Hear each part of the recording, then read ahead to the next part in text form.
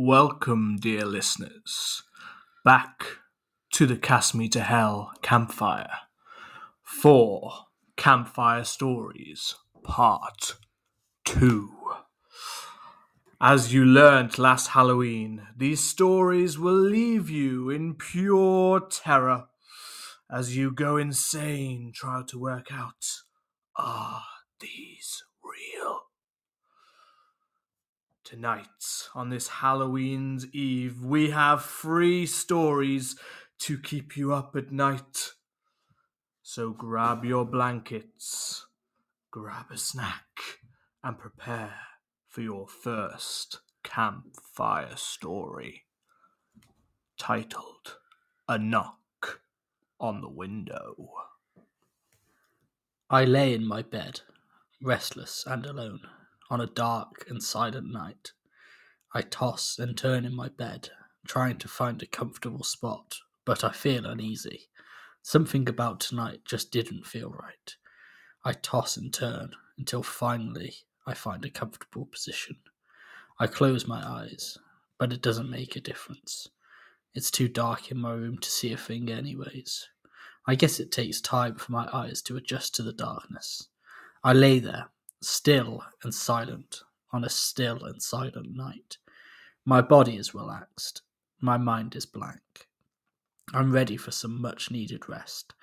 Instantly, the silence is shattered, and my mind fills with fearful thoughts as my startled eyes flash open. It's almost undoubtedly the sound of a fist on glass. But no, it couldn't be.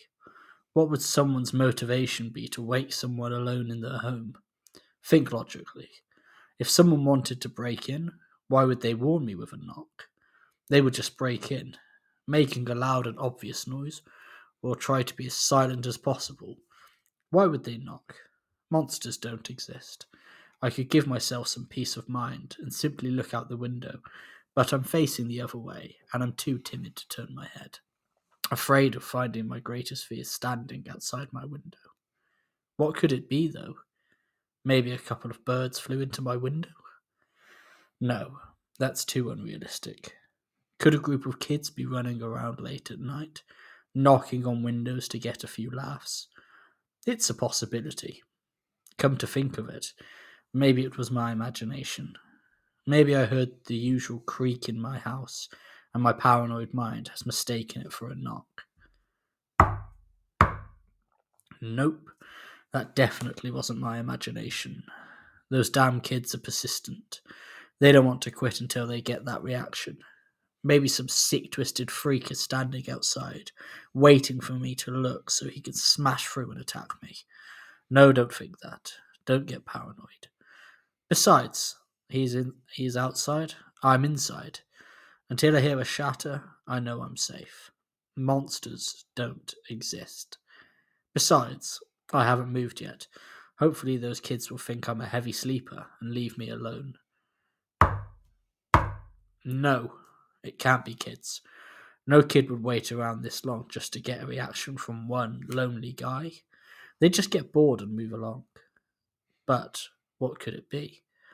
Why would a serial killer target me, of all people? Think logically. Monsters don't exist. Don't get paranoid. They're outside, I'm inside. Until I hear a shatter, I know I'm safe. But if it's not a monster or some sort of killer, what could it be? Just pretend to be asleep, and maybe they'll go away. Oh God, I can't think of a noise I hate more than that persistent knock. Please go away. Just leave me alone and let me be. There's no hope. It's going to get in here and do sick and horrible things to me. Inhale. Take deep breaths. I can feel my heart pound out of my chest. Just relax. Monsters don't exist. Remember, they're outside, I'm inside. Until I hear a shatter, I know I'm safe. Repeat that. Don't let your paranoia get the best of you. Just pretend to be asleep. Don't move a muscle. They're outside, I'm inside. Until I hear a shatter, I know I'm safe. Monsters don't exist. Just pretend to be asleep and pray it will go away. They're outside, I'm inside. Until I hear a shatter, I know I'm safe. Frightful tears begin to drip down my face. Monsters don't exist. Monsters do not exist. I begin to whisper to myself, they're outside, I'm inside. Until I hear a shatter, I know I'm safe. They're outside, I'm inside. Until I hear a shatter, I know I'm safe. I can't take it anymore. I'm going to go mad listening to these knocks. At least if I see what it is, I'll have a peace of mind. Take a deep breath, I repeat to myself. One more time. They're outside, I'm inside. Until I hear a shatter, I know I'm safe. I take a few more breaths, my heart pounding as hard as it's ever pounded at a mile a minute. I slowly turn my head to face the window. My heart sinks into my chest, and I'm too afraid to scream or move. I turned my head to find a pale figure with beady, black eyes staring through me and into my soul as a horrid grin creeps across its face. It was standing inside the whole time, knocking on my window.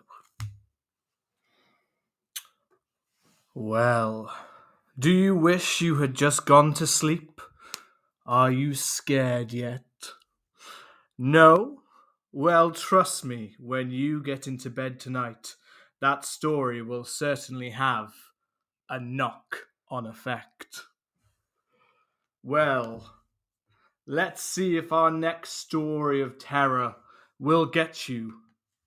For who could be scared of a mother? When my sister Betsy and I were kids, our family lived for a while in a charming old farmhouse. We loved exploring its dusty corners and climbing the apple tree in the backyard.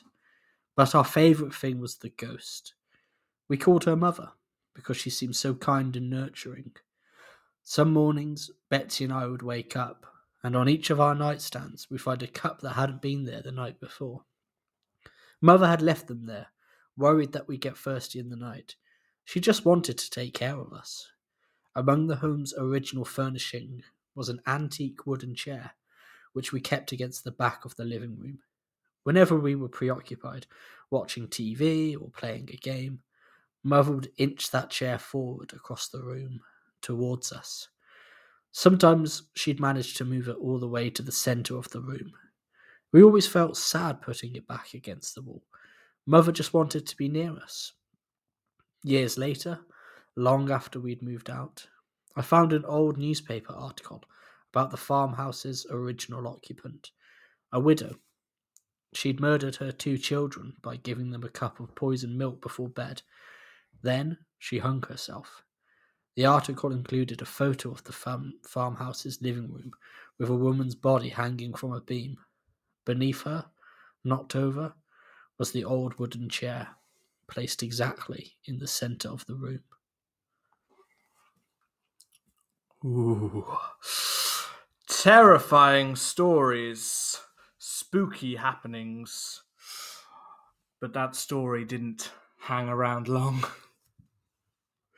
So, continuing with our themes of things that shouldn't be terrifying, but certainly are, our next story is only about sweet little children. Brian Bethel is a respected veteran journalist and current columnist for the Abilene Reporter News. In the 90s, Brian wrote a blog piece detailing an encounter that would soon come to be shared by many others.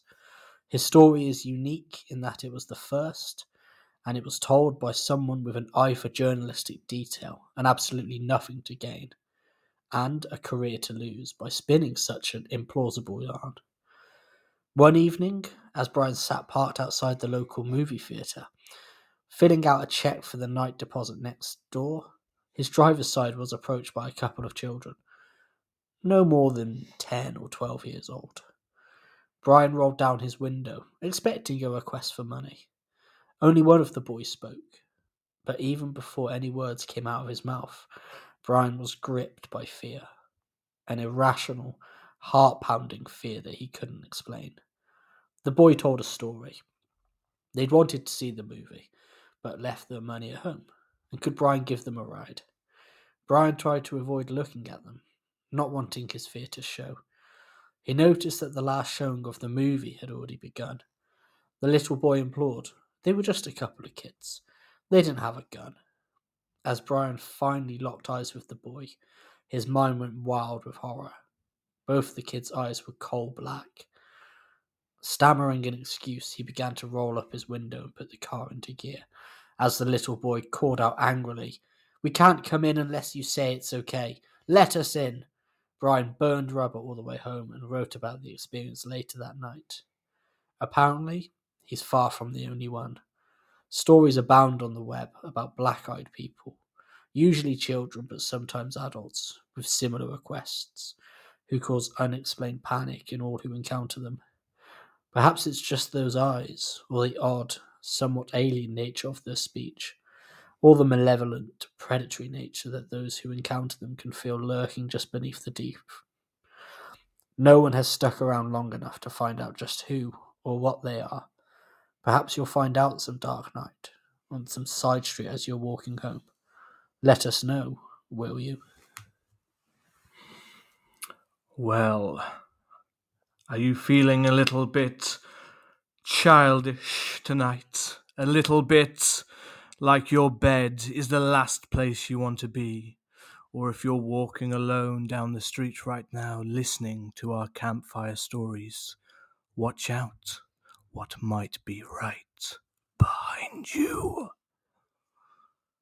From all of us round the campfire and everyone at Camp Cast Me to Hell, we'd like to say to you a very Happy Halloween.